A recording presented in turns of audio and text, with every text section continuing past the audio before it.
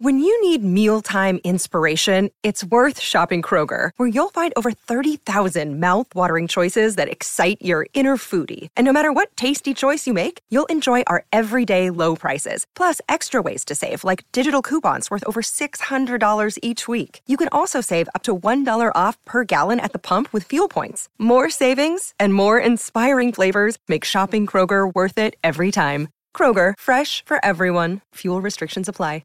Another day is here, and you're ready for it. What to wear? Check. Breakfast, lunch, and dinner? Check. Planning for what's next and how to save for it? That's where Bank of America can help. For your financial to-dos, Bank of America has experts ready to help get you closer to your goals. Get started at one of our local financial centers or 24/7 in our mobile banking app. Find a location near you at bankofamerica.com/talktous. What would you like the power to do? Mobile banking requires downloading the app and is only available for select devices. Message and data rates may apply. Bank of America N.A., member FDIC.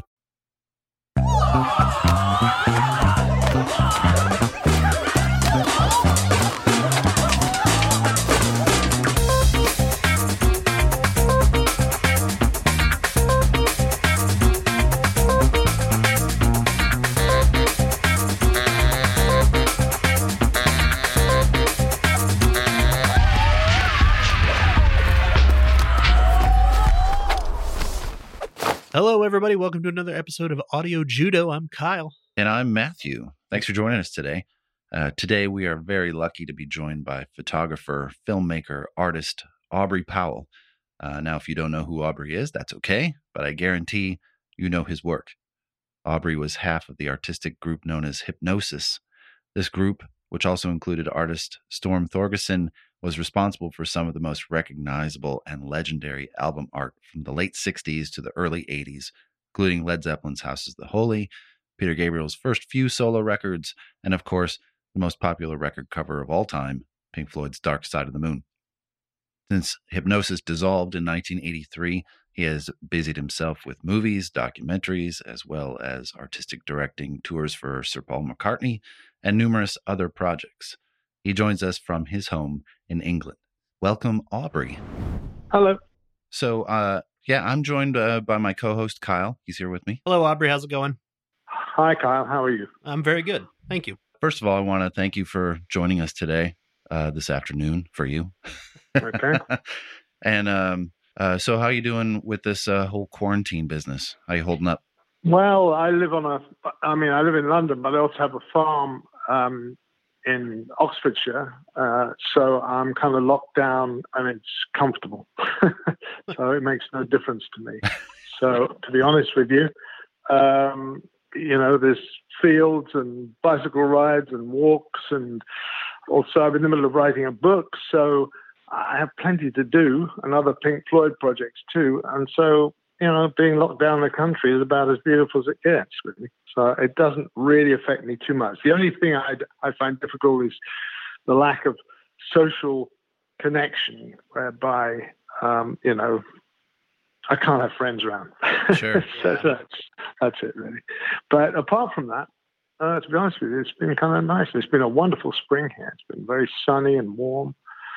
And it looks beautiful. So I mustn't complain. If it went on for another year, I probably would be pretty uptight, I think. But at the moment, no, it's good. That sounds nice, actually. Yeah, it's cool. For those out there, for our listeners that don't know who you are and what you were involved with, can you tell us a little bit about how Hipgnosis came to be? Since Sure. That's kind of what you're most well known for, especially in the music world.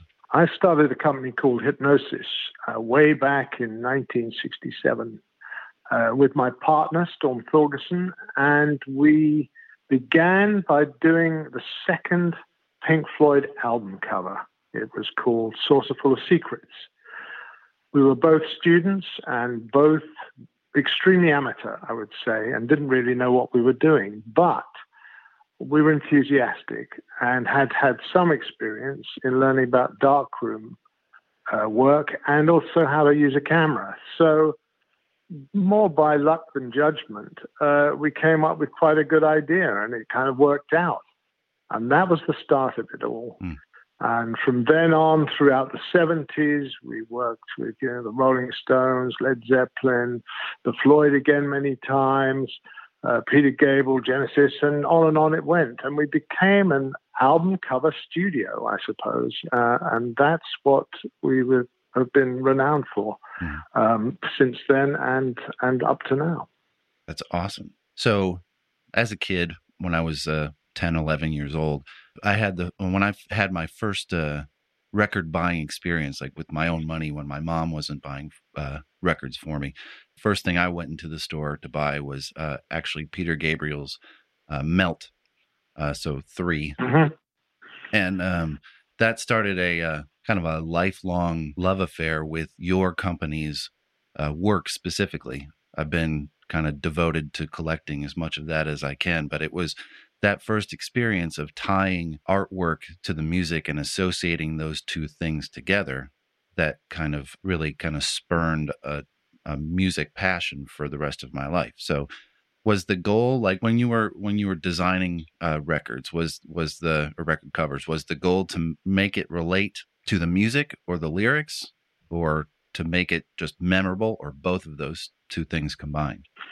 To be absolutely frank, there were many occasions when we designed pictures that were absolutely nothing to do with the name of the band, the lyrics, the concept, or anything else around the music.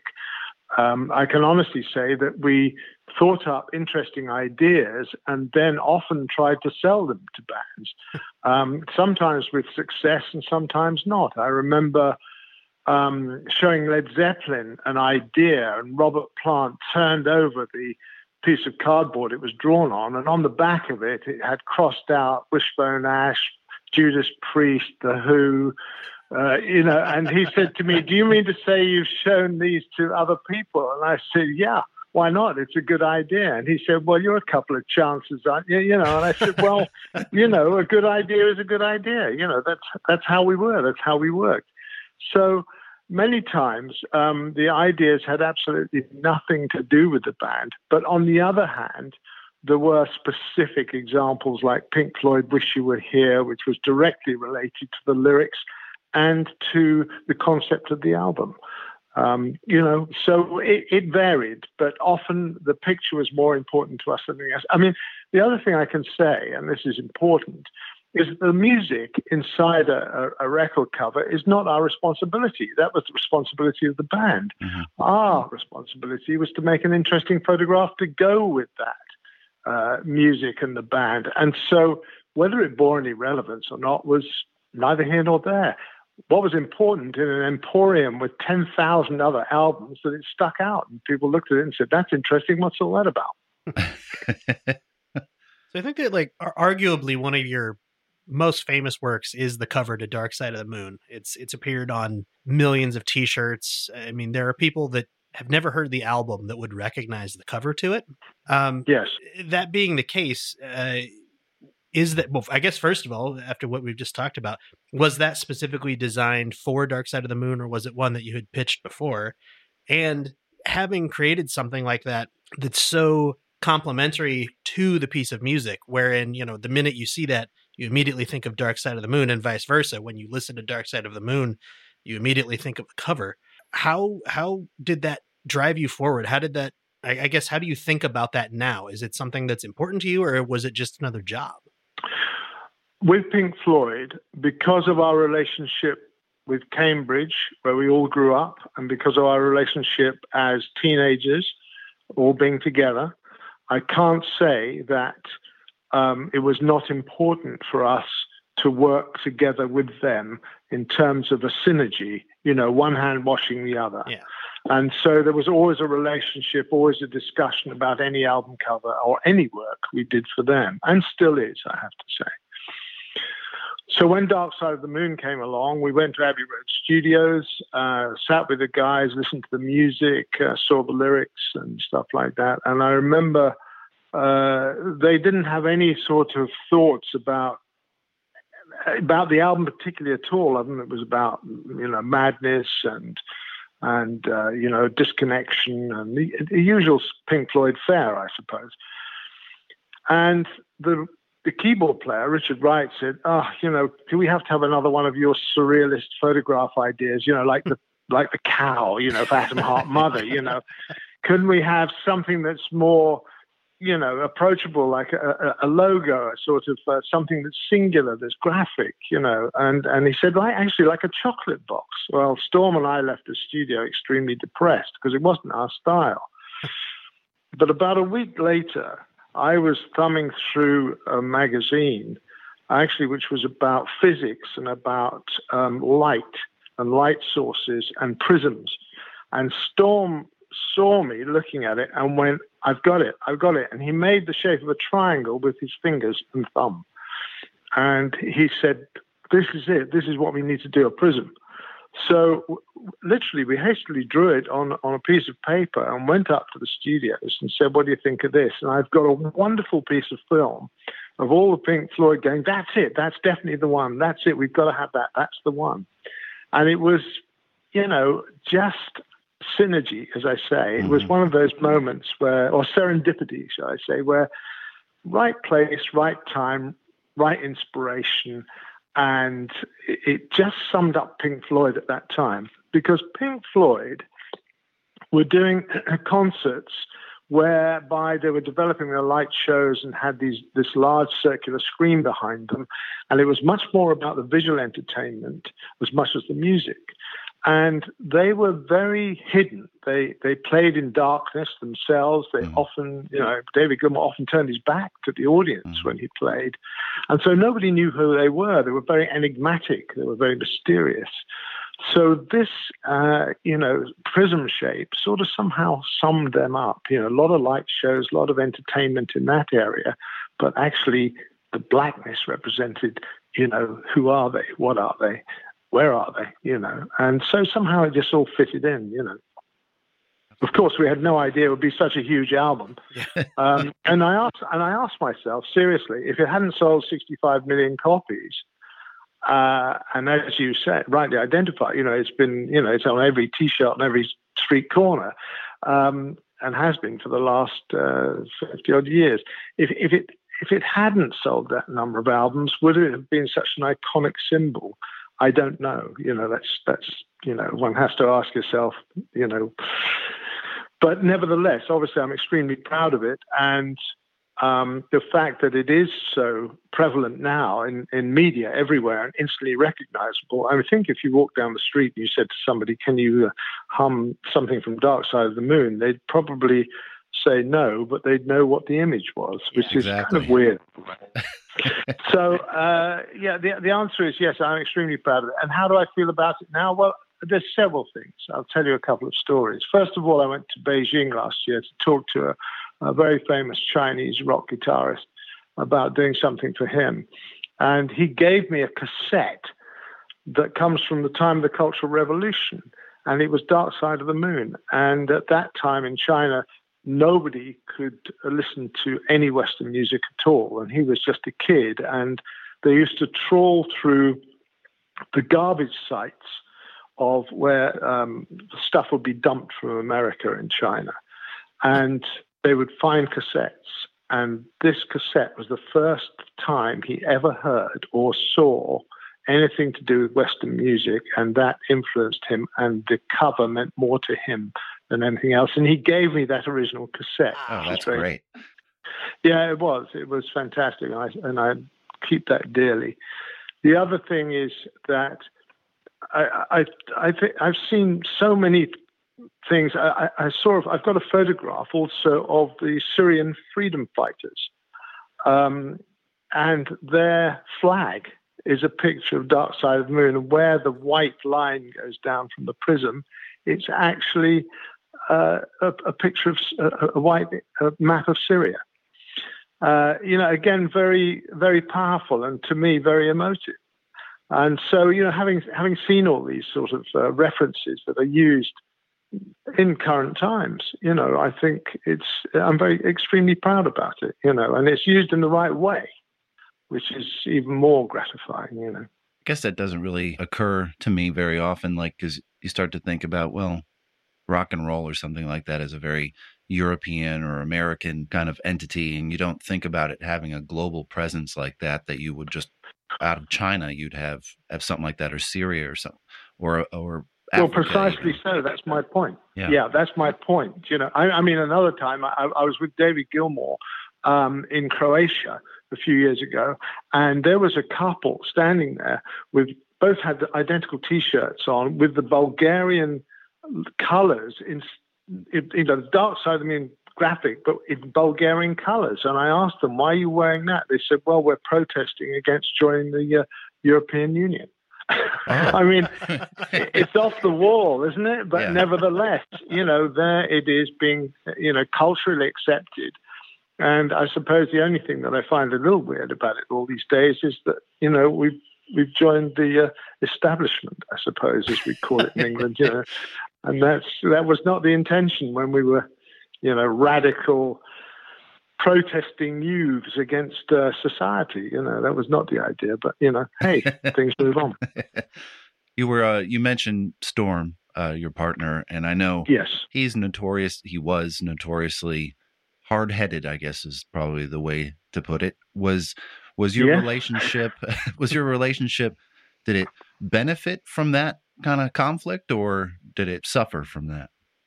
No, it benefited, funnily enough. I mean, Storm and I, you know, I was devastated when he died in 2013. Mhm. But, you know, our relationship in Hypnosis was extremely close, and we were like brothers. And we were like brothers when he died. You know, we were very, very close. And we had, I don't know how to explain it, but it's a bit like Mick and Keith, or Robert Plant and Jimmy Page, or Roger Waters and David Gill. You know, Noel Gallagher and Liam Gallagher. You know, you get a sort of something that works between you, and you both can give something towards the creative processes. And it really worked with Storm and me. You know, he often had ideas, but had no idea how to present them or how to make it a reality, whereas I was an extremely good photographer in that relationship and could take things and give it a style and a context. And, you know, one hand washed the other in a way. And we were very, very close indeed. However, often I would go far afield to do these pictures, you know, whether it was Hawaii or Morocco or, I don't know, all Africa or wherever it was. And I'd come back, and of course I would have a very strong opinion about what I thought was the right thing to use, where with him, it was always about the idea. The idea was the most important thing. He didn't care if it was shot in a backyard, you know. Mm-hmm. So we'd have huge arguments, and sometimes they were very volatile, and, you know, I'd throw a camera at him or something, you know, I mean, it really happened, you know.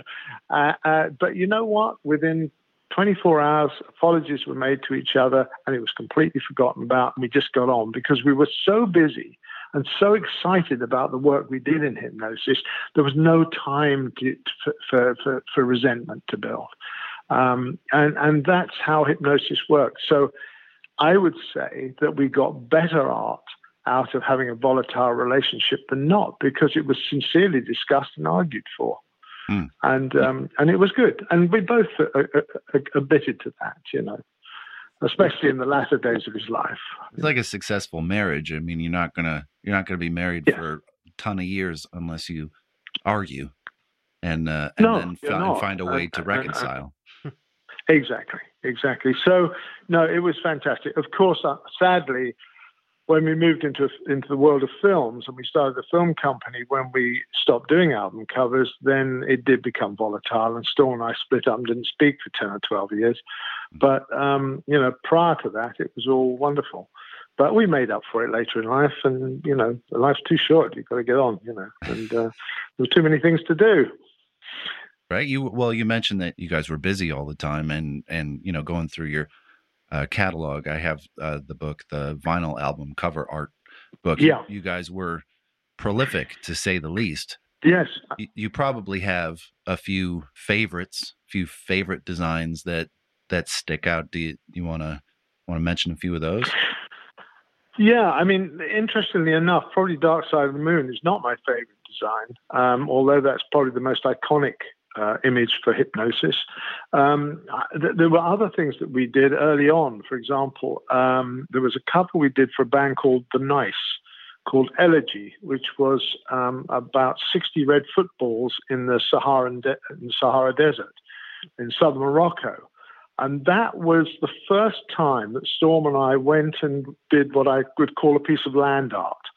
It was sculptural, very abstract, and somehow did represent the music, I think, which was very mysterious and austere and strange. And I think it was very successful. And what happened with that image was that we realized early on that we could do pictures that we wanted to do and not kowtow to record companies, bands, or management as to what they wanted to do. So that always, I loved it. Another one that I love is 10cc. I went to Hawaii to photograph a sheep on a psychiatrist's couch. And you may say, why did you go all the way to Hawaii to do that? And the reason was it was November or January in England, actually. And I said to the band, you know, I need big blue waves with wonderful white crests. I said, there's only one place to do it, and that's Sunset Beach in Hawaii in North Oahu. And they said, okay, fine. In those days, you have to put it in context. You know, albums sold in tens of millions, you know, and the business was awash with money. So a lot of the clients we worked for who were incredibly wealthy and were enthusiastic and had creative control, much more than you would now. If I said, you know, I want to do this, you know, in Hawaii or, I don't know, the south of France or wherever it was, they did so. Yeah, okay, that's important to the picture. It's important to us that it's right, so go. Anyway, I persuaded 10cc to send me to Hawaii, but I got to Hawaii. And first of all, there were no sheep there. And secondly, they obviously never had psychiatry there because there were no psychiatric couches either. So I had to have one built. And I found a sheep on the university farm, one sheep. Anyway, so I took it to Sunset Beach, and it was an absolute fiasco trying to photograph the sheep, these huge, great rolling teeth. And I had to have it injected by a vet with some sort of tranquilizer. But actually, we got the picture in the end, and it's one of my most favorite pictures. I think it really, psychologically, is quite deep. You know, sea represents the inner workings of the mind a lot, and sheep represent, you know, people in a sense, and of course psychiatry is represented by the couch. So there's more to it. It's much deeper than just a picture of a sheep on a couch on a beach, you know. But you know, again, as an image, it's one of my most favorite pictures. And then, oh, of course, there's so many of them. And Led Zeppelin, Presence. House of the Holy. I mean, both those album covers, you know, House of the Holy was fraught with difficulty. I went to shoot that in the Giant's Causeway in Northern Ireland in the middle of the Troubles, when there had been 400 people murdered in Ireland at that time in the war between the Republicans and the Protestants. Mm-hmm. And it was difficult, you know, and it poured with rain for a week, you know, so I struggled with that. But, you know, at the end of the day, I think I produced something which was, you know, culturally important and something which represented Led Zeppelin at the time. And I'm very proud of that picture. Also in Presence, which is the black object. Mm-hmm. Again, that was an interesting thing because I had the black object made out of cardboard and black velvet, and it was straight. It wasn't twisted. And I went to see the band, and I was in my hotel suite, and they came in. I remember Jimmy came in, actually. They came in individually. Jimmy came in and looked at it, and he said, "What's that?" And I said, "It's a black object." And he didn't ask any questions. He just said, "That's it. That's the one." He understood immediately that it was a sculptural piece, you know, and that it meant it was about Led Zeppelin. It was about the power of Led Zeppelin. Mm-hmm. And Robert Plant said exactly the same, coming in separately. And, you know, that was it. And again, I'm extremely proud of these pieces because they, you know, they're cerebral. They're thinking pieces. They're not, you know, somebody looks at it, you've got to work out what it's about. Don't ask me what it's about. I don't really know. But all I know is I have an interpretation of it. But for other people, it might not be the same. But I think if you can achieve that, where people have to think about the image, they have to look at it and it stirs them or moves them in some way, rather than just a boring old picture of the band, you've succeeded. I tend to agree with that. Do you have any least favorites as well? Oh, yes. I think of the 400 odd album covers that Storm and I did in the 70s.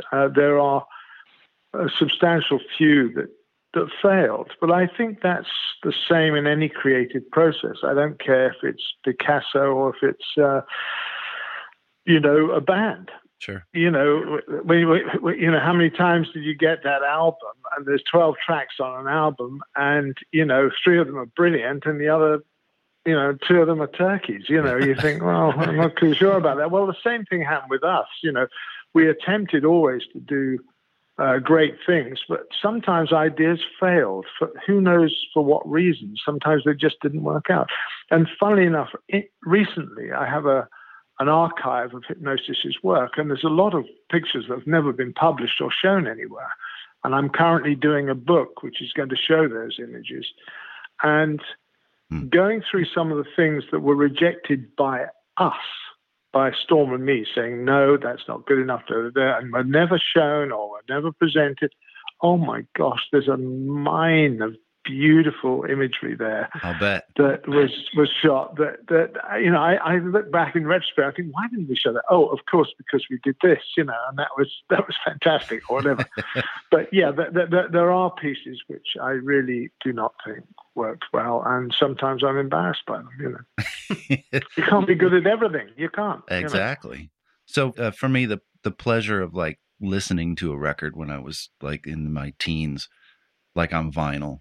Incorporated like the entire package. So, I wanted to sit with the record. I wanted to sit with the inner sleeve. I wanted to look for clues on the packaging and things related to the record. Sometimes there was stuff there, sometimes there wasn't, but it didn't matter because it was like a completely immersive experience. And there's a reason why the walls of my podcast studio are covered with your art, because they meant something to me. And do you feel like the music over the past 40 years has suffered as a result of that kind of lack of connection to packaging and detail and the music itself? Because, I'm not moved. Like, I don't need that anymore. If I want to find out about a band right now, I can find out pretty much everything I want to know just by going to the internet. And there used to be mystery and kind of, I don't know anything about them, and maybe this will give me some sort of insight into what they're like. And sometimes it did, and sometimes it didn't. It made it more difficult to understand them. But that was the only connection that we had. Do you feel like music has suffered as a result of that? What I think about album covers, they were a signpost. They were kind of an initiation in some respect, that if you didn't know who the band were, or you didn't have access to the band very much, which people in the 70s didn't, there were very few magazines and very few TV shows, and certainly there was no Spotify, no YouTube, nothing like that we have today. As you say, you can access things instantly now. Mm-hmm. I think when I say a signpost, it was like an indication of where the band was at. If they brought out an album every couple of years, the album cover was really a very personal statement by a band to discover something about them if you were a fan, whether it was the lyrics that were inside, whether it was the photographs, whether it was the design of the package, whether it was the poster that was given away, whether it was the stickers that were included, whatever it was. And also just the act of taking vinyl out of the sleeve, which had to be done carefully, putting it on the record player. It was a communion. It was a communion. It was a religious kind of experience each time that you had to be careful of. And nowadays, you just look on Spotify and press a button and you've got it. So the whole, record cover and packaging doesn't exist anymore. And what I think is a shame about that is that somehow that tactile sense of being a part of it and touching it is gone. But on the other hand, technology moves on. And it's the same if you ask me about what do I think about digital technology in terms of design work, photographic work. Boy, I welcome it. I'm still designing. I'm in the middle of designing 2 album covers for Pink Floyd right now. I welcome it because it's so much easier than it was. And whereas a cover could take me 6 weeks in the 70s, I can do that in 6 days now just because of the tools I have available. So technology moves on. It will never be the same as it was. Those 15 halcyon years between 1967 and 1982, when album covers were absolutely at their most powerful and were sort of religiously pored over, that's never going to happen again.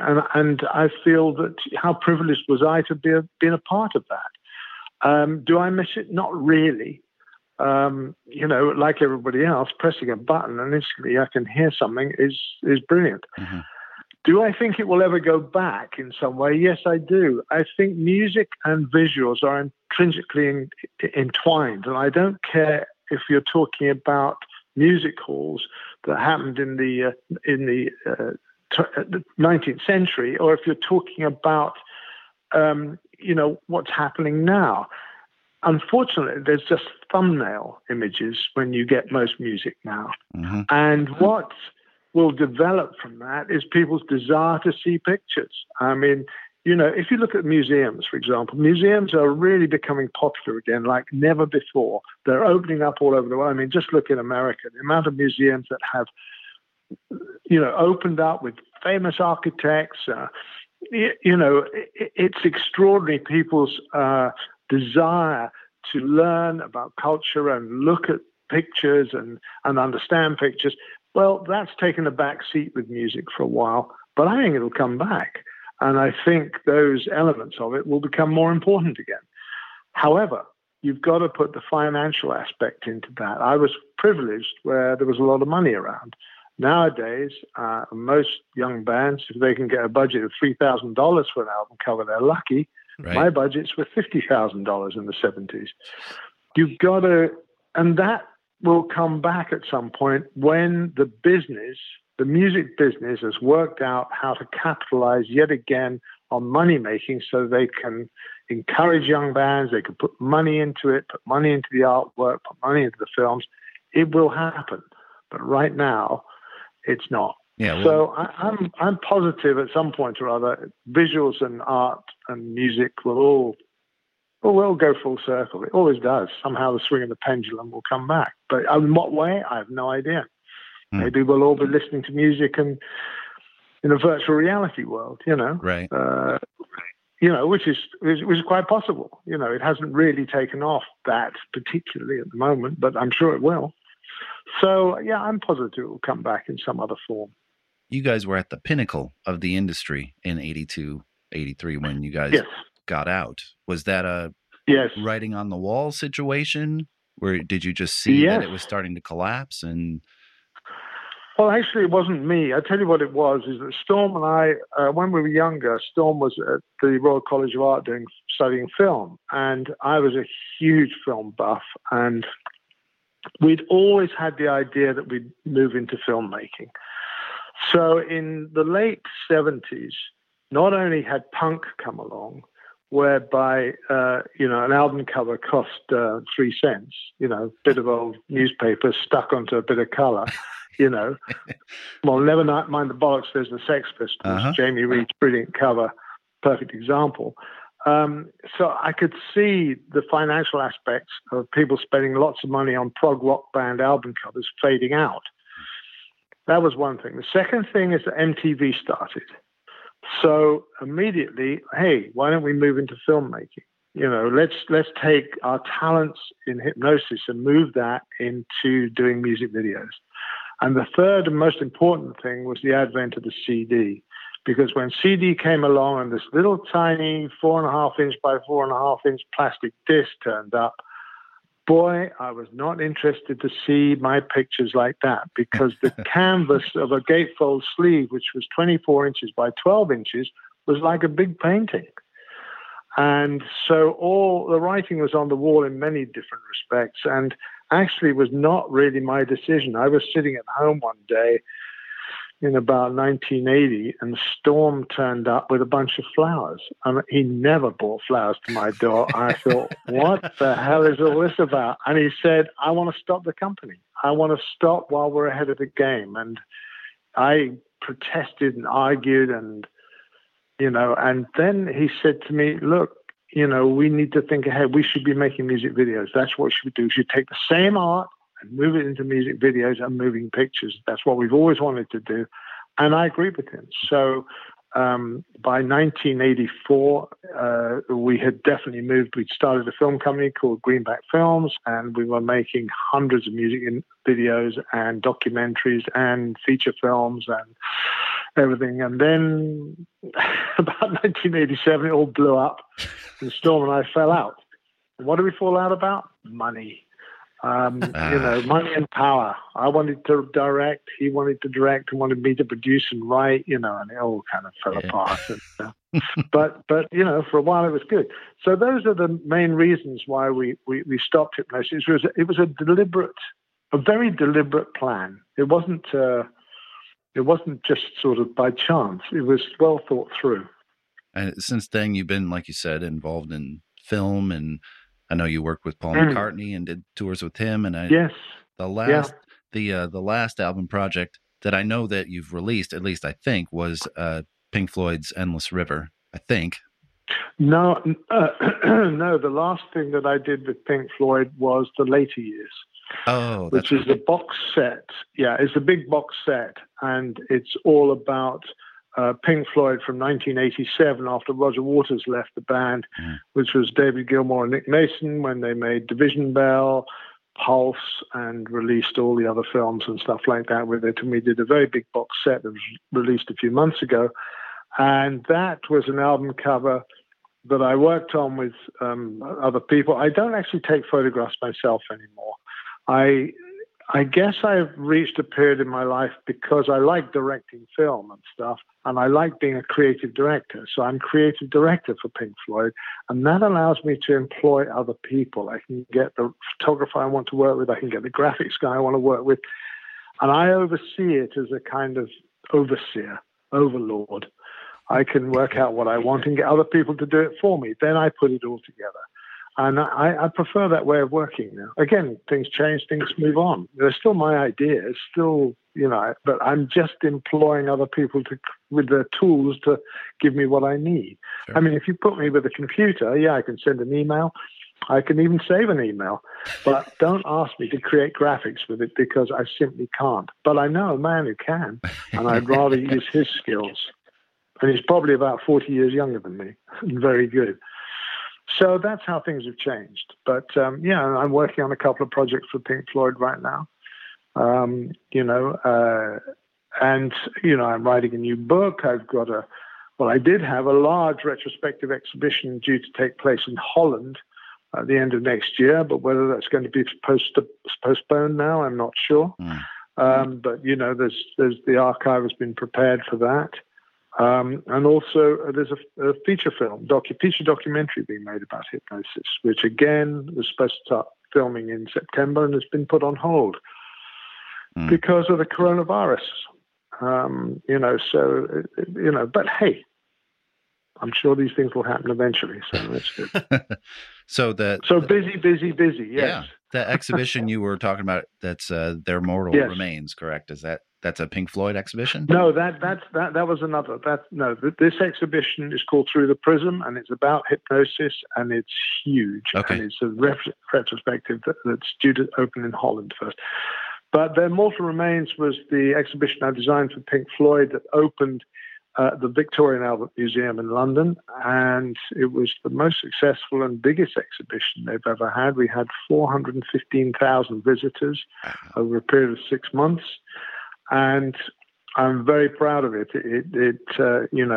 Being Pink Floyd, we pulled all the stops out, spent all the right money on it, and it was, I felt, was impressive, and it was such a joy for me to see Hipgnosis artwork presented in such a big way and wonderful way. It was really something, and I was very proud of that. It was one of the, I suppose, milestones in my career, having that. And I was so sad that Storm died before I was able to put it on. But that's what happens. Yeah. But anyway, so it was great. It was fantastic. It was wonderful. So if people wanted to keep tabs on on your career and see where these things are going to pop up, would they go to AubreyPowell.com? Is that your website? Probably not, because my website is so out of date, and I'm very bad at keeping it up. You know, I always had this thing with hypnosis. You know, we never stop working, and I never have stopped working. I mean, all my life I've worked nonstop. I've never sort of had a break where I thought, oh my gosh, where's the next crust coming from, ever. I've been privileged and fortunate about that. But at the same time, there are things where I'm just so keen to get a move on and do stuff. I'm very much a doer. I have to get on and do stuff. That I just, things that, you know, people say, you've got to update your website, you've got to do this. I go, oh, okay, well, I'll get around to that. Yes, okay, do it, you know, and I hand it over to somebody, but then it doesn't quite, you know. So, yeah, you can go to AubreyPowell.com, but I would also say it's not exactly up to date. But, you know, people leave me messages a lot, you know, on my website, on my email, so which I don't mind at all. So I try and respond to as many people as possible. For some reason or other, there are a lot of hypnosis fans out there, so we get a lot of fan mail. Yep. And there's a lot of articles being written about hypnosis all the time. You know, I just had one from China. There's been one from Japan, one from Italy, Spain. You know, it's ongoing. And if you'd asked me in the 1970s, would I ever have thought that hypnosis would be probably more well known now in 2020 than it was then, I would have laughed. But I don't laugh anymore. I'm extremely yeah, it's hard to explain. It's hard to explain to other people what that kind of passion looks like as a fan. Like, what's the reason that I have a Hawkwind album cover on my wall? There's no way in hell that I'm listening to a Hawkwind record these days. And if I was, I could just find it on Spotify. I don't need to pull the vinyl out, but there's something tactile about that response and about the art and how it affected me that, yeah, I want these things around me. And that was the most important thing, because it says something about my personality and my tastes and my likes. And it kind of helped define part of who I was becoming back then when these things were popular. And to me, it's just very important. That's right. It's interesting because, I mean, hypnosis has a kind of fan base.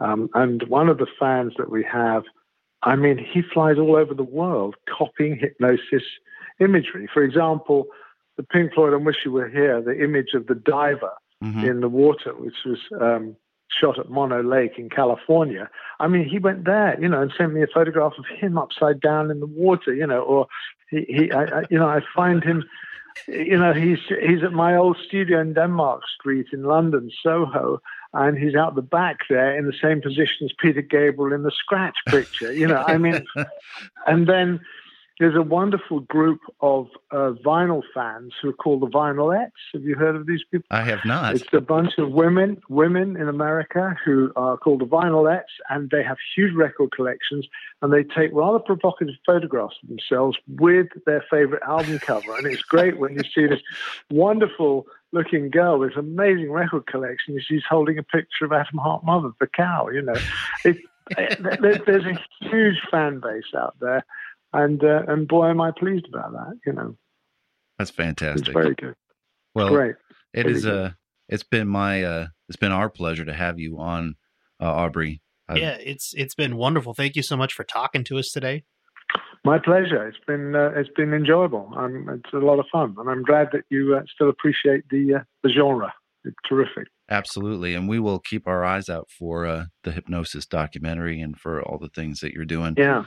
And if I see it pop up, since you're not going to update your website, if I see it pop up, I'll put it on our stuff. Get the word out that way. Okay. I am going to update my website, but it's probably about 5 years out of date. I've just been grossly irresponsible and not taking notice of it. You know. It's just, I don't know, when you're busy, you're busy. You know what I mean? Yep. That's how it is. Thank you so much for joining us today. My pleasure. Really enjoyable. And you have a great weekend. Thank you. Bye-bye. Take care. Bye-bye. So thank you again, Aubrey Powell. Really appreciate it. We love it when people come on here and talk to us. I love doing these kind of episodes too. I think of them as music adjacent episodes. I don't know about you, but that's pretty accurate. Yeah. I think it's cool to talk to somebody who had such a huge amount of influence without actually making any music. I mean, I guess I should say a huge amount of influence on the music industry without actually making any music. I think that that's great. Yes, it's a secondary part of music, but no less important. Yes. So it's not the music, but it had a lot of input and influence on what was being said. Yeah. And the other thing, I'm super happy he kind of went there in one of his stories. I was going to talk about how, you know, today you can just Photoshop all of this together. And back when they were doing all the hypnosis stuff, they had to go shoot film. They had to go out into In a place. Yeah. I mean, he mentioned they went to Hawaii, the Moroccan desert, I believe. Yeah. All over the world. And like, you know, oh, we had to take 50, you know, red footballs into the Moroccan desert, set them up, and then take some photos, you know, and it's not even, you know, that already huge amount of logistics. Even on top of that, once you get there, you have to be like, oh, and by the way, you have to wait for just the right time of day. And so if it took you an hour extra long to set this up, you know, guess what? You got to wait 24 hours before you can shoot it again. And if it's cloudy today, if it's you gotta cloudy, wait till tomorrow. like the Houses of the Holy cover. Yeah. I know that he talked about how it was constantly raining and they were just waiting and waiting and waiting. And then all of a sudden they were able to go out and Absolutely. take the shot. That to me, it blows my mind that any of this got done. It really does. It's just amazing to me that it's like, wow, people actually did this. Mhm. You know, it's great. Yeah, we hope you enjoyed it. Yes. I know we certainly did. If you want to get a hold of Kyle or I, info@audiojudo.com. Mhm. Please send some feedback on that. And if you have any hypnosis albums of your own, let us know what you have. Yeah, I in might fact, do a trade or something. Yeah, send us a photo if you've got any of Hypnosis's albums of you listening to it. Please close on. Yeah, please, not so provocative. Yeah, but yeah, also you can get in touch with us, facebook.com/audiojudo. Twitter is @audiojudo. Instagram is @audiojudo. And I think that's it. yeah. Oh, the store. We should probably plug the store really quick. Oh, yes, go ahead. Yes, we are now selling some merch. I believe there's a sticker, some t-shirts. What else is on there, Matthew? Mugs, magnets, Oh, yeah. cell phone covers, coronavirus masks, whatever you need. If you want to put a big Audio Judo logo right on your mug, not your coffee mug, but your face. Your face mug. Yeah. And support your independent podcast. Yeah, but it's right there. If you go to audiojudo.com, right there on the top, it says shop. Click right on there and it will take you there. And all those proceeds go directly to our beer budget. So we appreciate it. Otherwise, we'll talk to you in a couple weeks. Thanks, everybody. Take care. All right. Bye-bye.